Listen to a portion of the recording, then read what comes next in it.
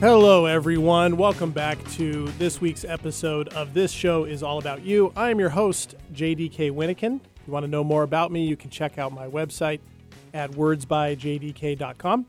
And welcome to episode 5 for February 8th, 2021. It's the show before Valentine's Day. It's a little bit of a stretch, 6 more days.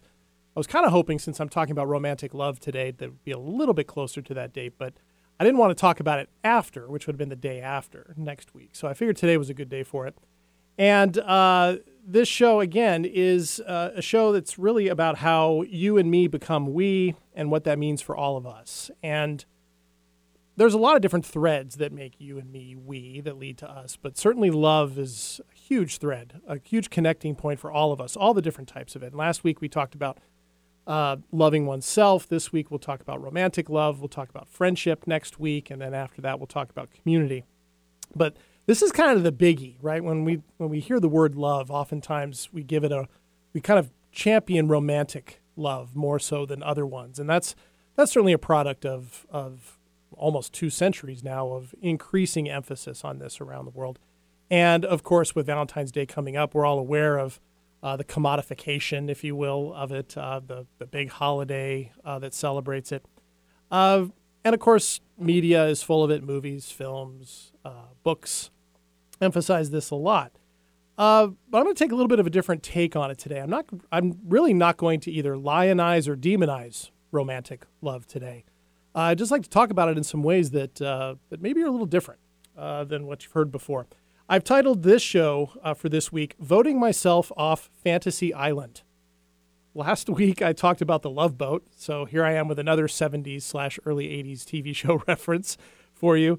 And if you don't remember that show, Fantasy Island started in 77, ended in 84. It's a story where every week a group of people would fly in an airplane to this island somewhere. And on this island, fantasies, whatever they might be, a fantasy for these people could come true. It always came at a price, though, and there was always supposed to be kind of a moral lesson to it by the end of the show. And even though some of the fantasies involved people wanting to be rich, people wanting to get away with murder, most of them had something to do with either wanting to find love or get revenge because of lost love, romantic love. It's this very powerful, powerful thing. And lest we believe that those types of shows are passé now, all I need to mention is The Bachelor/Bachelorette. That's kind of the more recent version of that fantasy island, right, where people line up for one opportunity or an opportunity to find the so-called love of their life, or as I put it in my article yesterday, finding that true love that they will then never lose, right? That's really what romantic love oftentimes is, how we seem to frame that, is to find that one person or to find that one expression of romantic love that we will never lose, and therefore we will feel safe, we will feel cared about, we'll feel a sense of belonging, that type of thing. In The Bachelor/Bachelorette, I love the imagery that they use. The rose, of course, such a powerful symbol of love, the rose. And if you haven't watched the show, and I have to confess, I can only watch the show for about 5 minutes at a time, but I know people that watch it religiously. And the rose is the symbol that is the sign that you get to go to the next round, that you're chosen, right, to be the person, that you're picked to go to the next level, and maybe eventually you get that final rose and you're the chosen one, as it were. I'm going to stick with that imagery of the rose for today's discussion because it's a very powerful symbol to me, too, personally, but in a little bit of a different way, and that's come from a little bit of a newer place. And it's there that I centered this week's haiku that will be the framework for today's show. And here's the haiku for today, and this is how I really want to look at romantic love. A rose's beauty is not determined by how close I get to it. Try that again. A rose's beauty is not determined by how close I get to it. And this is sort of what that means, and I'll tell you where this idea came from, is a personal story of mine. A rose's beauty, or this could be a person's beauty, or the love they have in them, is inherent, right? It is what it is. And with flowers, right, what do we tend to do? Roses. I think about Valentine's Day. We give a dozen roses to the person we love. what does it take to give those people a dozen roses? You got to kill the rose, right? We cut it off from its source, and we put it in a vase. We contain it. We package it up, and it has a shelf life from that point on. It's only going to last so long. And so, and in some ways, what can happen with romantic love, or the way we idealize it more accurately, is when we pick someone or let someone pick us and put us in water, right? Finding that romantic love that we all want. If we're not careful, we're only going to have so much shelf life. What I would suggest, and I do in this haiku, is that real romantic love is based in allowing each other's roses to stay in the ground and to keep growing. Now, let me give you some background on this.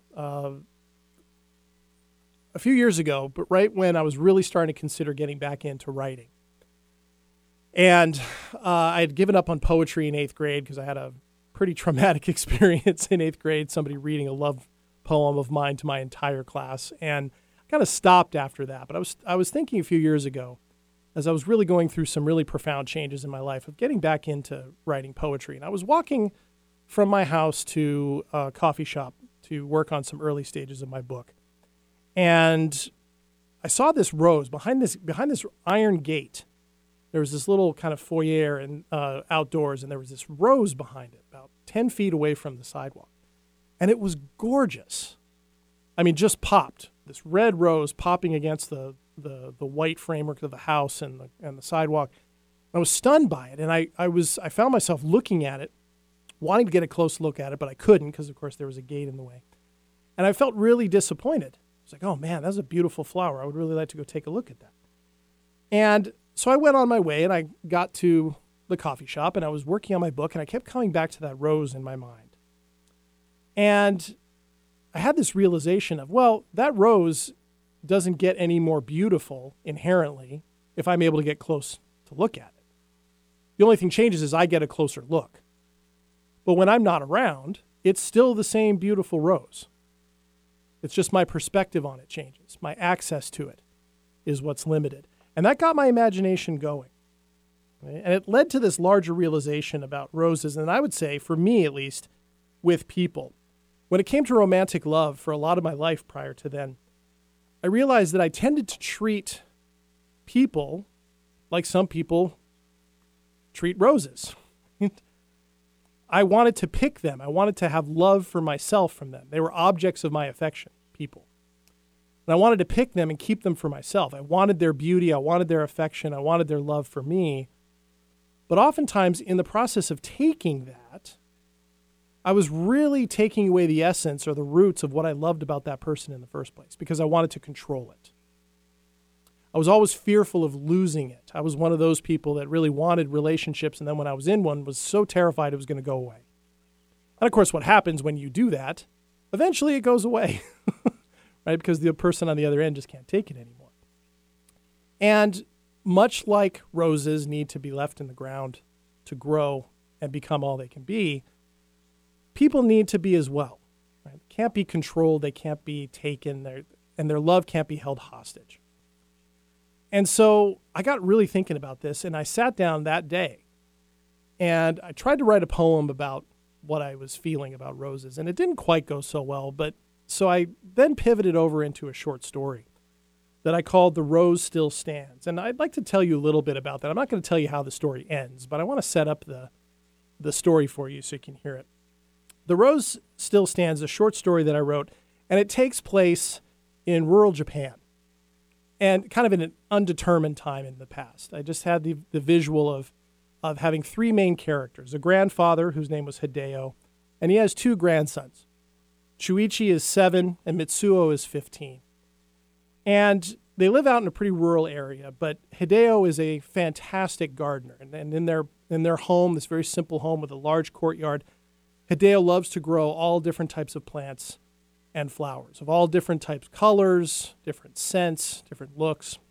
He loves to do this. His grandson's not quite as interested in it as him.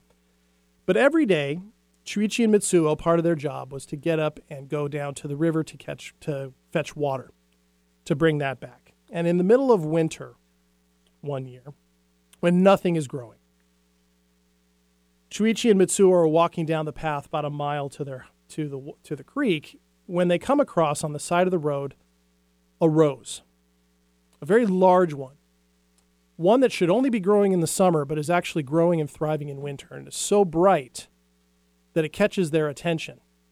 And they both know it's not supposed to be there. They have no idea what to do with it. Shuichi, the youngest, is really fascinated by it, and he comes up close to it and he looks at it, but he won't touch it. It's so mysterious and beautiful. Mitsuo, on the other hand, wants to pick it. It's beautiful. He wants to pull it out of the ground, but Shuichi begs him not to do it. He says, no, he can't do it. And then finally, of course, what kids do, they go to the adult for arbitration. So they run home to get their grandfather, Hideo, and they bring Hideo, a very bemused Hideo, out to the spot in the road. But when they get out there, the rose is gone. And they look around, and Shuichi is confused, and Mitsuo is angry. And then they notice about 100 feet down the road and further off the path this time, there's the rose. It's in a different place. It's moved somewhere. And so they get up close to it, and they take a very close look. And they notice that the weather doesn't seem to diminish it. The ice isn't freezing it. It doesn't seem weak. It seems vibrant and strong. And they stay until dusk, and it still shines at night. And they're amazed by this. And then Hideo, much to Mitsuo's consternation, says, you need to leave this rose alone. And he says, why? And Hideo says, quote, the bloom is what you see, grandson. But the roots and stem and thorns are what give it life and protect it from harm. Remove it from its roots and stem, and it will die. So they leave it alone, but the story doesn't end there. Mitsuo is not happy with this, the 15-year-old, and so he begins to plot in his mind a way that he can capture this rose, find it, and make it his own. He doesn't like that it keeps disappearing, and he wants to hold on to it. And so he hatches a plan to make out away from the house a small little greenhouse that he can pull this thing out of the ground somehow without cutting its stem, take it there, and he can keep it contained inside this greenhouse so it can't just disappear and go somewhere else. So he steadily withdraws away from his brother and from his grandfather, obsessing about this rose, and he does that. Meanwhile, every day, Shuichi and his grandfather go out and they find wherever the rose is that day. And Shuichi learns about it, and he learns from his grandfather, who knows a lot about gardening and making plants grow and taking care of them. And grandfather shares all this types of wisdom with them. They theorize about why the rose appears and reappears randomly, but Hideo simply tells Shuichi it's simply its nature. And that's a nature that can't be denied or controlled. And so, meanwhile, long story short, this goes on for quite some time, and Mitsuo becomes more and more obsessed with getting this rose. He won't ask Hideo for advice on how best to take care of this rose once he captures it, because, of course, if he asks, then grandfather's going to know something's up. So he has to do this all on his own. So finally the day comes, and he gets up very early in the morning, Mitsuo does, and he takes all the tools that he's got, everything he needs, and he sneaks off. He finds the rose far off the path from where it usually is. And when he takes his trowel to dig into the soil, it breaks off. The soil won't give. And Mitsuo becomes angry. He can't pull this thing out of the ground. He begins to yank on it. He begins to scramble with his hands to try and pull it out of the ground, anything he could think of. And he gets so angry and begins to yell and cry and get frustrated that he ends up drawing attention to himself. He's out in the early morning, out in the woods, and a number of animals begin to move towards him, particularly predators wondering what's going on. And he finds himself in danger when he's surrounded by a pack of wolves. And in the end, it's his brother who heard him yelling, the 7-year-old Shuichi, who runs out and his grandfather behind him, and they manage to scare off the wolves. And so the jig is up, right? Mitsuo's caught. All the tools are there. It's clear what he's trying to do. And he breaks, and he finally tells his grandfather what he's been plotting for weeks. He wants to do this. And he's terrified that he's going to be in trouble. But his grandfather says to him, why don't you show me where this greenhouse is that you're making? And so the three of them walk to the greenhouse. And Hideo takes him aside and says, we're going to go ahead and move this greenhouse into the grounds of the house. So they all work together and pull it up, and they take it over, and they put it in this spot in the yard of the house. And they put all these beautiful rocks around it, and Hideo finds the best soil that they can use and puts it in there. And he corrects a lot of Mitsuo's errors in what he had been building. And then Hideo orders Mitsuo to take the roof off of the greenhouse. And they wonder what's happening. And finally he tells them, this is the best we can do, grandsons, is we can make this beautiful spot where if that rose wants to appear here, it can appear here, and it will have the best spot in our garden, and we will give it the best care we can for however long it chooses to stay. Now, so that's what they do. Now, I'm not going to give you the answer as to what everybody always asks when I present this story is, does the flower ever show up? Well, there's an answer to that, but I'm not going to tell you the answer. You'll have to read it someday.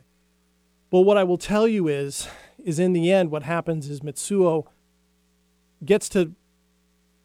is introduced to a number of different flowers that he loves as much as this first one.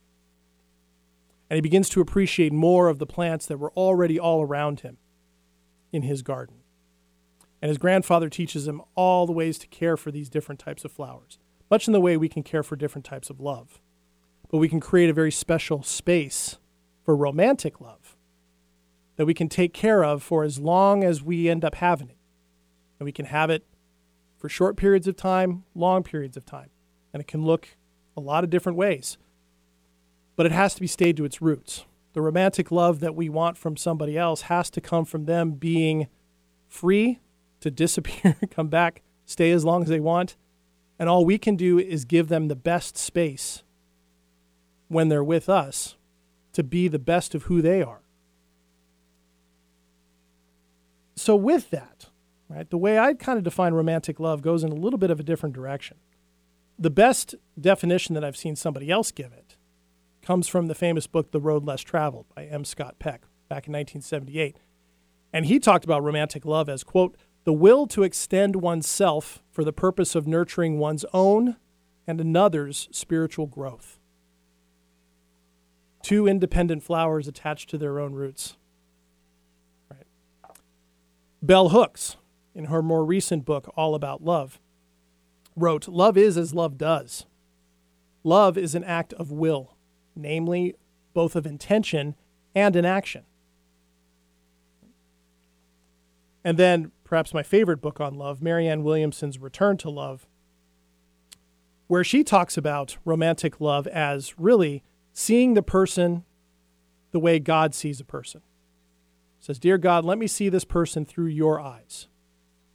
And then she says, we are asking to see as God sees, think as God thinks, love as God loves. We are asking for help in seeing someone's true innocence.